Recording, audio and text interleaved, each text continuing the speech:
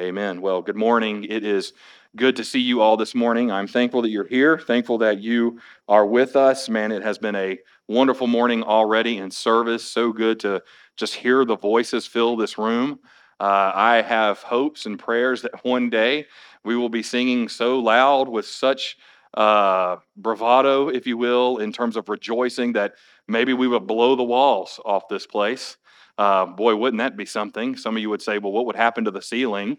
Uh, I'm confident it would hold. I'm going to go ahead and tell you. I trust the people who've been up there, and they said it will hold. Boy, wouldn't that be interesting? Now, some of them are looking at me going, Pastor, that's not what I said to you at all.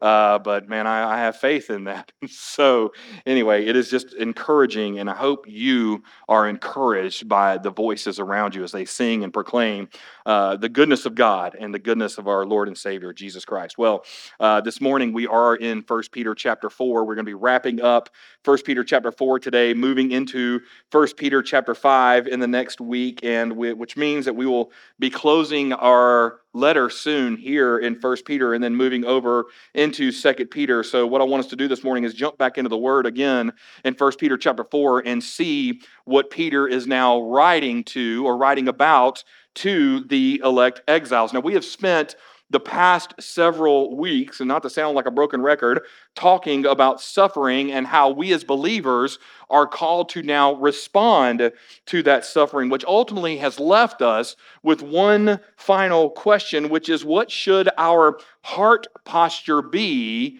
when suffering comes? Now, the best way I can describe this to you and what should be our heart posture towards suffering is this, is what happens to us when persecution comes, or what happens when suffering comes? What happens when all of a sudden we get squeezed? Now, I often think about this and what I've heard from another pastor. I've heard it in terms of squeezing an orange. Now, if you've ever squeezed an orange before, you know what comes out, right? It's orange juice, right? Most of us like orange juice, okay? And that's good stuff. Some people, if you don't like orange juice, just bear with me, all right? There are a lot of us who do. But what we've noticed is anytime you squeeze an orange, we know that juice comes out of it. And it's usually good juice that comes out of this orange. So when you compare this orange to your own life, when you begin to compare it to your own suffering, when you begin to compare it to your own heartache or your own frustration, the question that we now have to ask is this: when we are squeezed, as believers in Jesus Christ, when the pressures of this world seem to become too much for us today, what comes out of us when we are squeezed? Does it reflect the sin nature of man, or does it reflect the goodness of God and the holiness to which we have been called to? Well, in our text this morning, Peter is actually going to ask the same question and answer the same question for us. You see, Peter wanted the exiles in the midst of their persecution. Peter wanted the exiles in the midst of their suffering to continue to reflect Jesus Christ as they were being squeezed. And so Peter reminds the church that when suffering comes, and by the way, in our text, it has and it will. When suffering comes, the heart posture of the church should be to rejoice and be glad. So if you have your Bibles, and I hope you do, I would encourage you to join me now in 1 Peter chapter 4, and we will begin reading in verse 12. Now again, stay seated right where you are. At the end of our text in verse 19, I'm going to say, "This is the word of the Lord." I'm going to ask you to respond by saying, "Thanks be to God." That lets me know that we are listening and we are connected and on the same page, okay? So here we go. 1 Peter chapter 4, beginning in verse 12, says this: "Beloved, do not be surprised at the fiery trial when it comes upon you to test you, as though something strange were happening to you. But rejoice insofar as you share Christ's sufferings, that you may also rejoice and be glad when his glory is revealed. If you are insulted for the name of Christ, you are blessed, because the Spirit of glory and of God rests upon you. But let none of you suffer as a murderer or a thief or an evildoer or as a meddler. Yet if anyone suffers as a Christian, let him not be ashamed, but let him glorify God in that name. For it is time for judgment to begin at the household of God. And if it begins with us, what will be the outcome for those who do not obey the gospel of God? And if the righteous is scarcely saved, what will become of the ungodly and the sinner? Therefore, let those who suffer according to God's will entrust their souls to a faithful Creator while doing good. This is the word of the Lord. Thanks be to God. Well, by this point, Peter has now called the church strangers and aliens. And just to kind of give you a recap of where we've been through 1 Peter so far and how we got to where we're at now in 1 Peter chapter 4, there's some things that I want us to remember. You see, Peter has, by this point, called the church exiles. They are clearly living in a kingdom, living in an empire that is not their own, nor does it even reflect what it is that they now believe. And so Peter calls these exiles, this church now to live good lives for the glory of God, for the purpose of silencing the false accusations that have come against them. So by the time we get to 1 Peter chapter 2, we then see that Peter begins talking of the suffering that is coming and the persecution that is on its way, but not to expect it in the sense of fearing it and being afraid that every person has come to persecute you, but rather understand that this suffering and persecution is heading its way as it moves out from Rome into the rest of the Roman Empire. Now, as we continued in 1 Peter chapter 3, Peter then reminds the church that we as believers, that they as believers, the exiles, will suffer for doing good for the glory of God, and they will suffer for the sake of their faith in Christ Jesus our Lord. So now, by the time we get to chapter 4, all of a sudden in the original language, Peter's tone begins to shift and begins to change away from what was expected to now what is. And so at this point in our reading today, and even in our reading last week, we can safely assume that persecution and suffering for the believer has now come. And the reality is, by the time we look at verses 12 through 19, I believe that the exiles, along with Peter, have now realized that this persecution, this suffering, was harder than what they originally anticipated. Now, as we read these words, I think as Christians today, we should expect the same thing. Now again, we live in a Western society where we may not experience suffering like other parts of the world, but we do need to realize that just like moving from one chapter to another in 1 Peter, or like turning a page in a book or in your Bible, we need to understand that suffering and persecution can and will come for all of us. In fact, it was Samuel Rutherford who, being imprisoned for his faith in the cellars of a prison and being afflicted, said, "I had no problem with being in the cellar because there the great king keeps his wine." It was Charles Spurgeon, in preaching on suffering, said these words, "They who dive in the sea of affliction and persecution bring up rare pearls."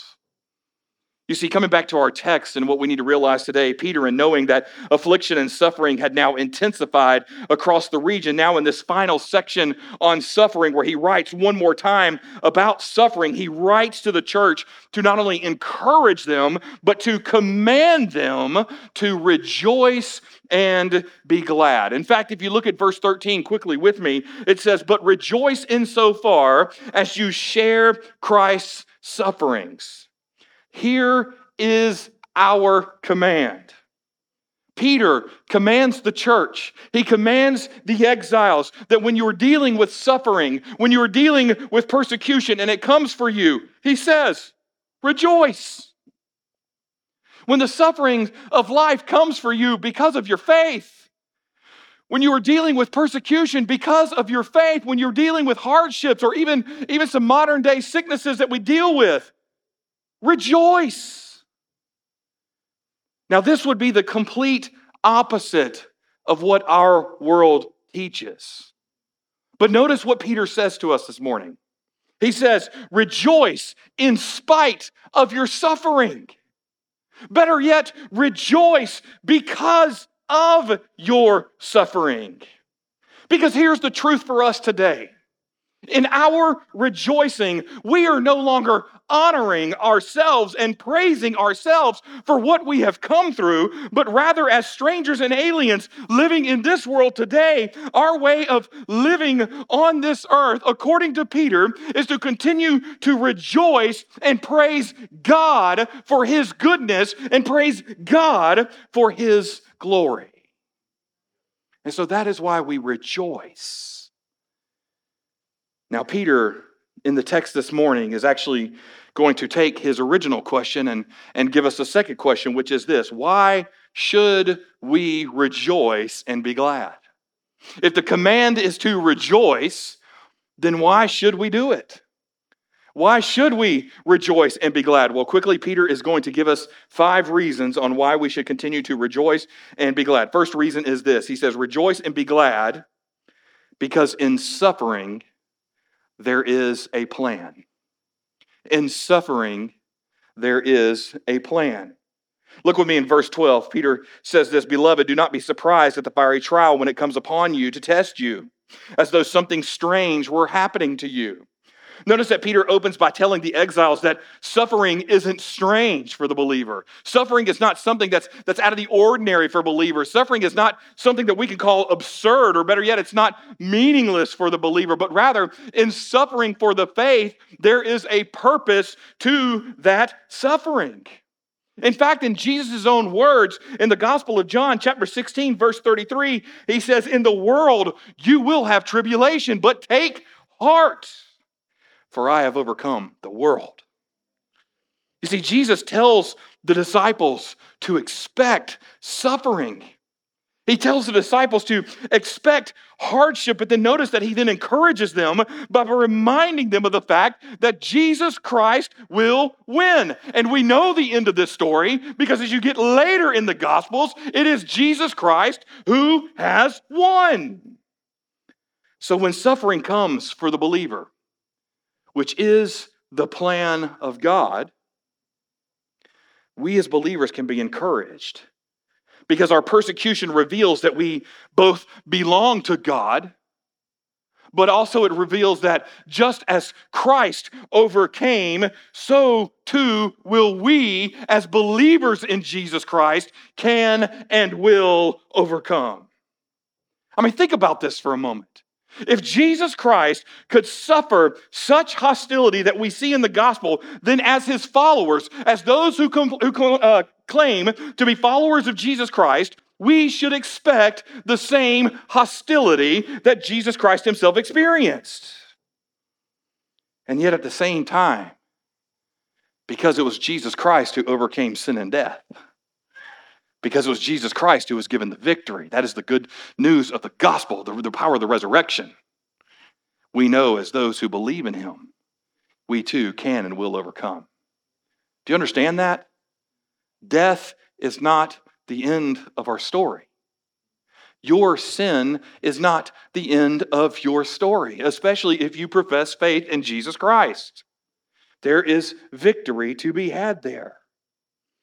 You see, I believe, coming back to our text today, I think Peter is thinking really one thing in mind. I believe he's thinking at this point, if the exiles could simply be prepared. Now, I'm going to go ahead and pause here and tell you, if you know anything about Peter and his day and what was going on in Rome, I don't know how you prepare for what it was that believers were going through. You see, in our history books, we talk a lot about the Colosseum and the battles that took place in the Colosseum. We even have a great movie made about the Colosseum and battles that happened there. I mean, everybody's seen it. Gladiator with Russell Crowe, right? I mean, we all know. Most of us probably have that speech memorized, when he asked him, "What's your name?" "I am Maximus Aurelius Aurelius, commanders of the armies of the north." That you got it, right? And we think of all these great enslaved people who were battling and became these great warriors, almost kind of like a modern day American Gladiators. Does anybody remember when that show was on TV in the 80s and 90s? Okay, praise God. I was going to make this reference and I thought it was going to fall flat, but clearly it didn't. Okay, that's kind of what we think of, right?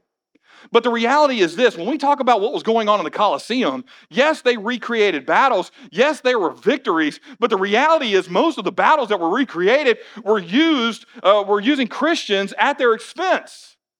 They would march in all these great and mighty Roman soldiers, and then they would arm Christians as the enemy and give them sticks. And they would say, fend for yourself. It looked nothing like the movie. In fact, we know that even in the city at Rome, in order to light the streets at night, they would place Christians in cages with wood and oil, and they would light them on fire. And that was the type of persecution believers were experiencing, not because they committed a crime, but because they professed faith in Christ, which for Rome was a crime. So that's the kind of persecution Peter is thinking of here. And I got to be honest with you, I don't know how you prepare anyone for that. But Peter in the text, he is doing everything that he can to prepare the believers for what is to come. And so he wants to see them prepared and for them to see that their suffering is really a part of God's plan. And it's a part of God's plan not only for their good, but ultimately for God to be glorified in that plan. So I think Peter's hope, in speaking of rejoicing and being glad, is to ultimately see the believers, to see them thrive in the suffering that they were beginning to experience. I believe that was Peter's hope. But I want us to be careful here as well. You see, as Christians today, we got to be careful of what we call persecution and suffering in this country. Some of us have faced some simple hardships and we call it suffering. And you know what I'm talking about? It's when you go to your favorite fast food restaurant and the French fries aren't salty enough. We are calling that suffering. It's not. It's like when we go to our favorite coffee shop and they close early for no reason. It's not persecution. Let me dig a little deeper. Sometimes we find ourselves in situations where political groups that we don't affirm or who don't affirm the word keep winning, and we call that persecution. Sometimes we see prayer being pushed from schools, and we call that suffering. We see Christian groups being forced out of places and replaced with political groups and political ideologies that do not match our own, and we call that persecution. But the reality is, in those moments, we're not being persecuted. Rather, we're simply being treated as insignificant, which is really more marginalization than it is suffering and persecution. We have not yet seen the persecution that Peter was seeing and that Peter was talking about. So for believers today, in our society today, let's be careful what we call persecution, because by God's grace, we have not seen the type of persecution that Peter was talking about. But here's the reality as well. Just because we haven't seen it doesn't mean it won't happen. Just because we haven't seen it doesn't mean it won't come. In fact, moving back into the text, Peter moves on from there and tells us and gives us the purpose of this planned suffering that he speaks about in verse 12. Look with me in verses 17 and verse 18. Peter says, "For it is time for judgment to begin at the household of God. And if it begins with us, what will be the outcome for those who do not obey the gospel of God? And if the righteous is scarcely saved, what will become of the ungodly and the sinner?" Notice what Peter is saying to the exiles. He says that God's judgment is moving through the earth. And the reality is this, is even as believers, even as the gathered body of believers, which is the church, we will not escape the judgment of God. So when judgment begins with the household of God, which is what Peter tells us, this fiery trial that was mentioned already back in verse 12 will be used to test, to prove, and to purify the church. However, going back to verse 17 and 18, Peter also warns us that when it burns the world, this fiery trial mentioned in verse 12, when it begins to burn the world will either have two choices. It will either be awakened or it will be destroyed. You see, God, through the fiery trials of verse 12, which is also the time of judgment mentioned in verse 17, for the believers, is seeking to purify the church for the purpose of seeking holiness in the church. Did you hear that? Our time of judgment, the fiery trials that we experience as believers, there is a purpose for it. God has a plan for it. And that plan is for us to grow in holiness. So the answer to the question of does God care about truth? Yes, he does. Because he cares about righteousness. He cares about our sanctification. Yes, there is grace. Yes, there is mercy. But there's also this beautiful thing called accountability, where we get tested and proved and squeezed. And it's in those moments of testing and proving and squeezing that we see that God is seeking to make us more holy. So we have to ask this morning, do we see the plan and the joy that is found in suffering? Do we see the reason that we have to rejoice? Because even though we suffer at the hands of sinful people, which can happen, will happen, we can also know that God is using our current suffering to grow us in holiness so that we will look more like Him at the last days. Now, coming back to our text in verse 18, we see that God causes us to pass through the testing fire of His judgment. Again, for the purpose of being holy, not because He hates us. God does not give and allow suffering because He hates us, but rather because He loves us and He desires our purity. I want you to pay attention to what we're learning from God in this moment. God hates sin so much and loves us so much that He will spare no pain to rid us of that which He hates, which separates us from Him. Now we may say, what an angry and vindictive God. Why would He do that? Can I tell you something? If you're married and you have children, what do you do when your children do something wrong? You high-five them and give them a cookie, right? No, you don't. You better not. I promise you that's going to backfire when they turn 16. I promise you. You don't sit there and look at them and go, hey, great job on being a terrible kid and not listening to your parents. We're going to Dairy Queen. I have never seen a child get a participation ribbon for being bad. You see, we discipline our children. Why? Because we love them. Why? Because we desire more from them. Why? Because we want to see them mature. Why? Because we want them to turn into caring and kind adults. Do we not? So if that's our scale, which, oh, by the way, is small compared to God, who's seeking after our holiness, why would we expect God to be any less? You see, I think God puts us through trials, not to simply see if we actually believe in Him, but rather we go through these trials and suffering because He seeks to see us grow in our holiness. He seeks to see us pursue even harder after Him. And I believe that's His desire, which now leads us to our second reason that Peter gives us for why we should rejoice and be glad. He says that we should rejoice and be glad in suffering because when we suffer, we share in the suffering of Jesus Christ. Look with me again at verse 13. Peter says, but rejoice insofar as you share Christ's sufferings, that you may also rejoice and be glad when His glory is revealed. Now again, here is the central truth of our message and our command, which is to rejoice in the midst of our suffering. But notice that Peter now tells the church that in our suffering, we not only suffer on our own, which is not true, but rather we share in the suffering of Jesus Christ. Do you get what Peter is saying to the church at this point? Suffering is a product of the union that we now share with Jesus Christ, who is our Savior and Lord.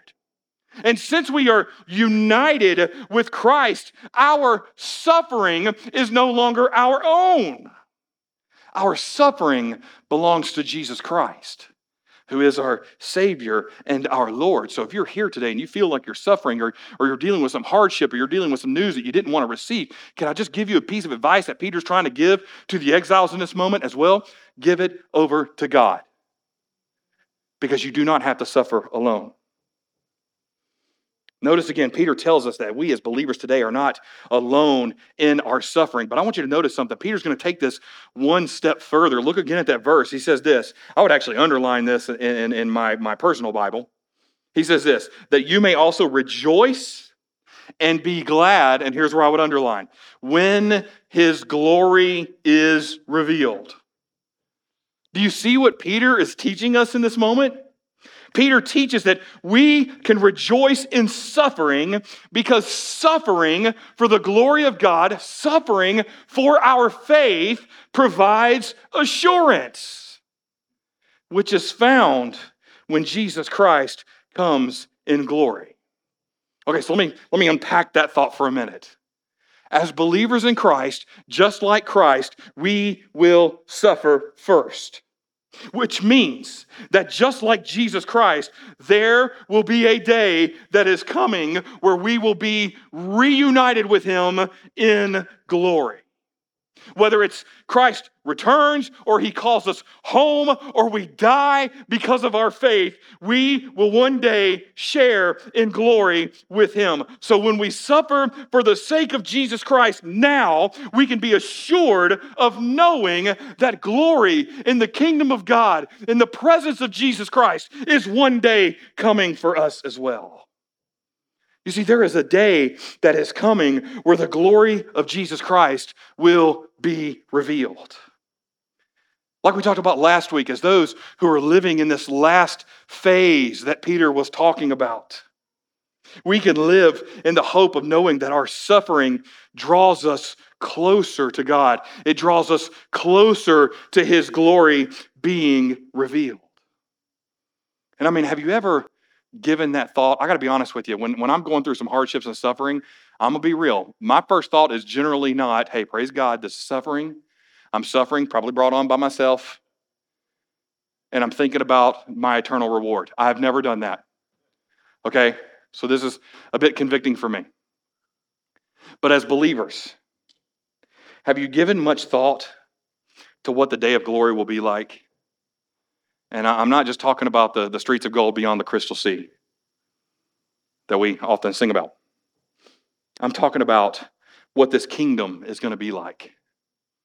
See, one of my favorite bands tried to put this in song form, and they describe it this way. They said, there is a far kingdom a ways from here, beyond the storm and beyond the sea. There will be no need of darkness and none for tears when the far kingdom I see.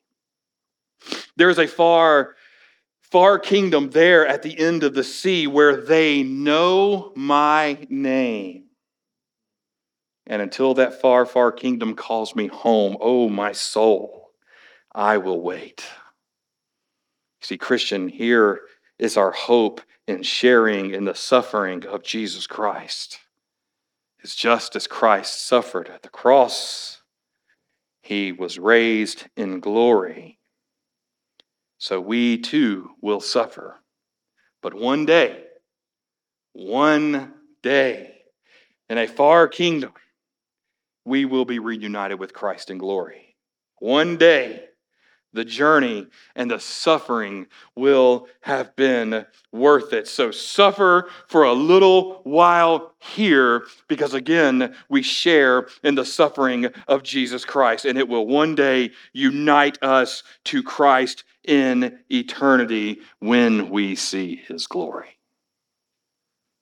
Christian, there is hope in our suffering.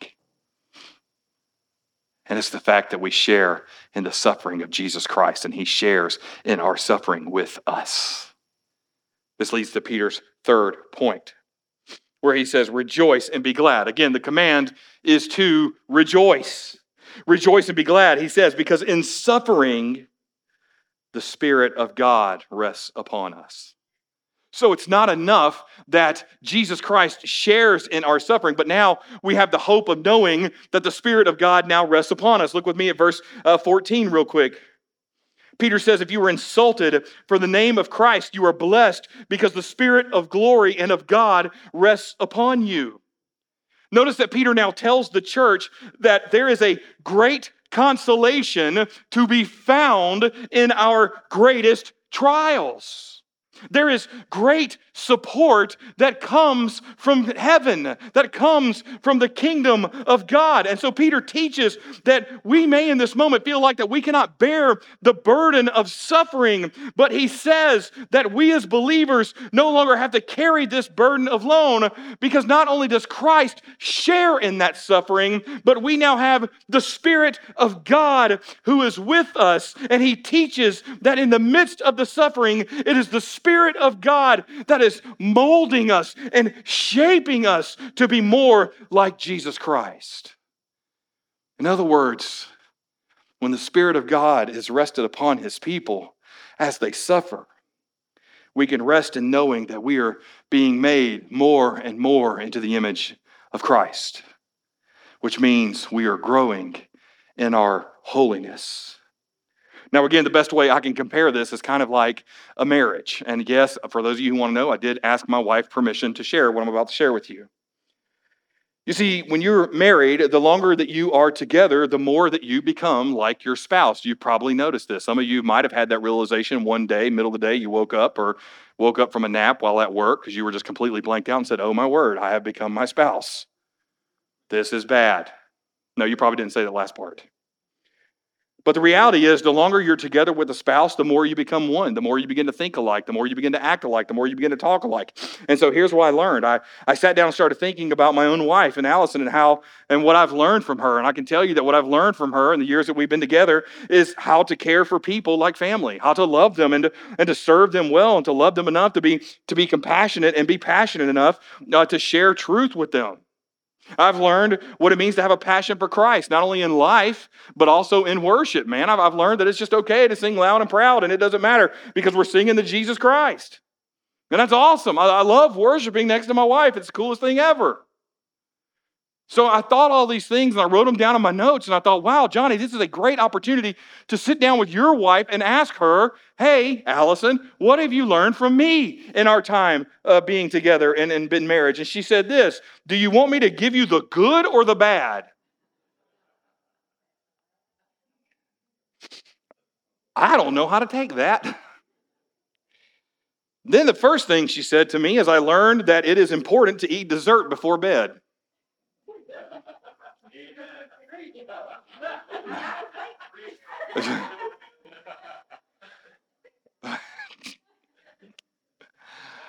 I know it's not healthy, guys, but come on. Oh, man. There was some good stuff. She said this. She said, "No, seriously, I've learned from you how to be gracious when other makes mistakes. I've learned from you how to talk out problems and be intentional in conversations." And I was like, okay, we've redeemed ourselves. Now let's have some Oreos and milk, because that's how you eat every night.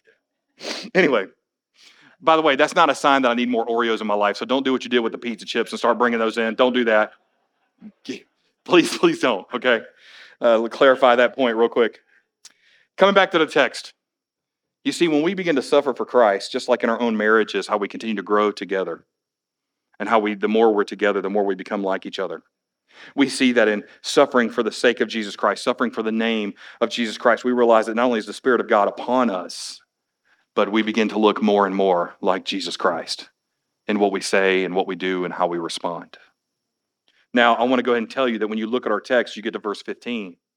And Peter actually gives a warning. So in the midst of this command to rejoice, Peter now gives us a warning. He says this: "Let none of you suffer as a murderer or a thief or an evildoer or as a meddler." Now, again, for the sake of time, I think there's really some items that we can learn here that are fairly self-explanatory. And so I think what Peter's on the surface level saying to us is this: don't do anything criminal, okay?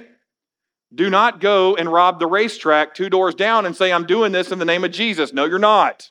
That's a crime, okay? There are people in this room who would frown upon that, let alone your pastor, okay? So that's not what Peter is saying at all, but rather I think Peter's actually taking these words one step further. He's saying, listen, let none of you suffer as a murderer, meaning this: don't walk around being angry all the time. You got resentment in your life towards someone, towards something, let it go. Stop passing harsh judgment against someone based on a situation you know little to nothing about. He then talks about how you shouldn't be a thief. Well, theft. I think Peter also is saying at this point, he's saying, listen, don't be envious of other people. Don't be a greedy person. Don't manipulate funds. Don't waste the wealth that God has given you. Then there's that word evildoer, which I think is self-explanatory. Don't do anything evil. I think that's fairly covered here. But let's skip down to the next word, which is meddler. Meddler means this. I think Peter's saying, hey, listen, don't scheme against others for the purpose of gaining influence. Don't stick your nose into matters that are not your concern nor directly yours to be spoken into. Don't meddle, if you will, into situations where your opinion is not wanted nor is it involved. Because when you do, that's when more problems arise. Notice that Peter offers this warning so that when we overstep our bounds, which we will, and we will get in trouble for them, Peter is saying to us, listen, in those moments, don't call it persecution because it's not. If somebody holds you accountable for that, it's not harshness, it's just truth. In fact, I would give you this simple illustration. If you find yourself at work and you're witnessing to a coworker over lunch, and then all of a sudden your 30-minute lunch or your hour lunch is over and you're late getting back to work, and all of a sudden the boss reprimands you, that is not persecution. You're not being persecuted because you shared your faith. You're being held accountable because you were late getting back. If you involve yourself in a conflict and you ask yourself, why are you involved? And why are these people speaking harshly to me now? That also is not persecution either. You see, Peter wanted to make sure that the church understood the difference between suffering for the sake of Jesus Christ and suffering for the sake of our own sin. Even when harsh language is thrown at us, instead of asking, why am I being persecuted in this moment, we should probably start by asking, what have I done to warrant such a word? And then maybe we should do some self-reflection on what has occurred before we land at the conclusion that we are being persecuted. Christian, it's very simple with this point. As we suffer for Christ, we can rest in knowing that the Spirit of God is with us. And because of this truth, we can rejoice because the Spirit of God is molding us and shaping us to be more and more like Christ. Thus, we are growing in our own holiness. So don't fall into the trap of sin and calling accountability harsh when it comes, or better yet, calling accountability persecution, because it is not. Rather, see all moments of suffering as an opportunity to be shaped into the image of God. This leads to our fourth point, which Peter says this: rejoice and be glad, because our suffering glorifies God. Our suffering glorifies God. Now, again, not to labor on a point that we've already discussed last week, but here Peter now calls the church to continue to glorify God as we suffer. He says in verse 16, yet if anyone suffers as a Christian, let him not be ashamed, but let him glorify God in that name.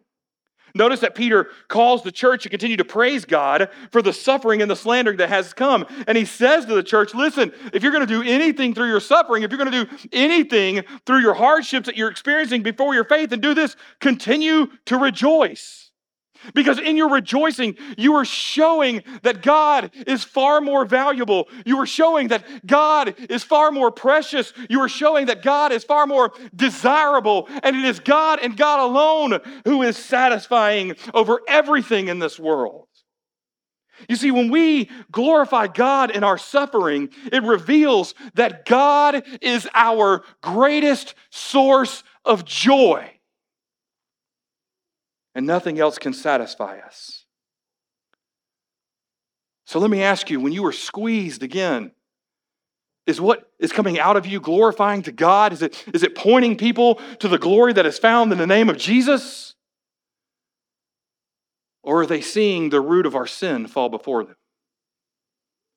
Are they seeing the struggles that we have fall before them? Now, many would ask at this point, well, how does glorifying God play out practically in today's world? Because here's the reality. We live in a day and a time, excuse me, we live in a day and a time where people no longer want to talk things out anymore. We just want to launch insults at each other, man. It's like, man, can I date myself one more time? Anybody remember that old Atari game, the missile game, where you were shooting missiles across the screens? Anybody remember that? Or better yet, maybe that's not a good example. Remember, what's that Pong? Does everybody remember Pong? Where the ball goes slowly across and, you know I'm talking? It eventually gets faster, right? You know is anybody, are there people in this room that has not played that game? Shame on you. You should play it. You should play it. You should definitely play it. Anyway, this is what happens to us in today's world is people launch an insult at us, or they launch an accusation at us, and the very next thing we want to do is throw one back at them. And I think what Peter's saying in this moment, and speaking of glorifying God, practically, here's what he says. If somebody comes to you because of your faith and because you've been sharing the gospel and they say, listen, your beliefs are archaic and you're just a fundamentalist in what you believe, you should simply look at them and say, yes, I do. Yes and amen, I am. I believe in the fundamentals of faith in Jesus Christ.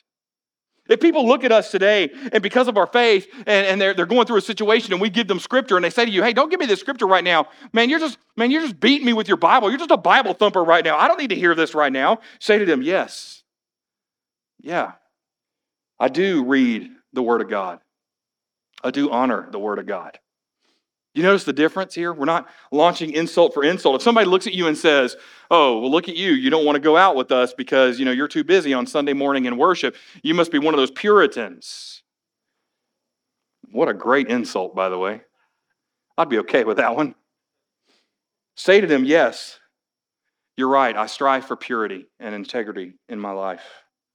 If someone says to you, well, what are you, just too good for us? Is it because you're a Christian, like they mean that as derogatory? I mean, come on. In Peter's day, it was derogatory to be a Christian, and yet it was Peter's day that the Christians were embracing it. They're like, yeah, call me that. You're comparing me to Christ. This is good.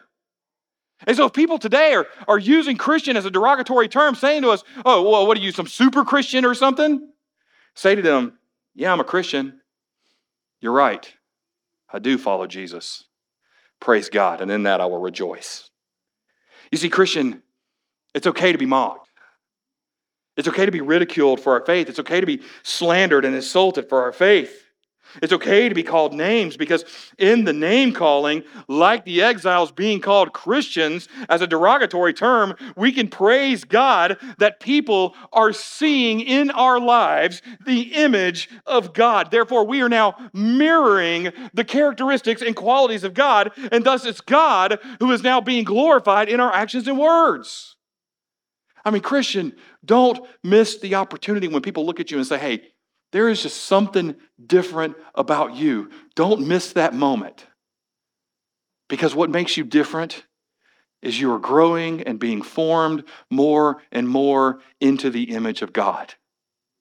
And so tell the people about the gospel. Tell them about the good news of Jesus Christ. And so I have to ask you this question: how does our lives mirror God in such a way that others take notice?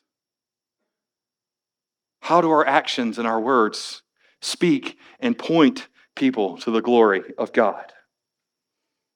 This leads to Peter's fifth and final point, and where we will close today. Peter says, rejoice and be glad, because in suffering, we can entrust our souls to God. In suffering, we can entrust our souls to God. Now, again, just to recap, here's what we've learned from verses 12 through verse 19. We've learned that suffering was planned for our good and ultimately for God's glory. We've learned that in suffering, it is the Spirit of God that is with us, and it is the Spirit that is molding us and shaping us to look more like Christ. In suffering, we have seen from Peter that Jesus shares in our suffering with us. Thus, we are continually being made into His image, and we can look forward to the glory that is to be revealed. And so in our text now, in verse 19, Peter gives us one final reason to rejoice. He says this, therefore, let those who suffer according to God's will entrust their souls to a faithful Creator while doing good. Notice that Peter reminds the exiles that they now hand their lives over to God because God alone is faithful. David said these very same words back in Psalm 31, verse 5. He says, into your hand I commit my spirit, for you have redeemed me, O Lord and faithful God. Now, if you notice those first words, into your hands I commit my spirit, these were the same words spoken by Jesus Christ at the cross in the Gospel of Luke, chapter 23. But here was Peter's point. We as Christians today can entrust our lives to Jesus Christ because He alone is and forever will be faithful. God will not fail us. Our jobs will fail us. Our lives will fail us. People around us will fail us. Our bodies will fail us. But Jesus Christ will never fail us. Jesus will continue to care for our soul. Christian, we need to recognize that one day, this fleeting world will pass. One day Christ will return in glory, or one day our bodies will fail us for the final time. And on that day, there will be a reckoning that is coming. And so we have to ask ourselves, as Christians walking through the fiery trials of today, as Christians knowing that the judgment of God is coming, what will that day be like? Will our souls be entrusted to the care of Jesus Christ because we have declared that He alone is our Savior and Lord and we have placed our faith in Him? Or will we be judged for our actions and our lack of faith apart from Christ? But man, here's the beauty of a relationship with Jesus Christ. It's this: our souls now rest in His care. As Christians, we have a hope.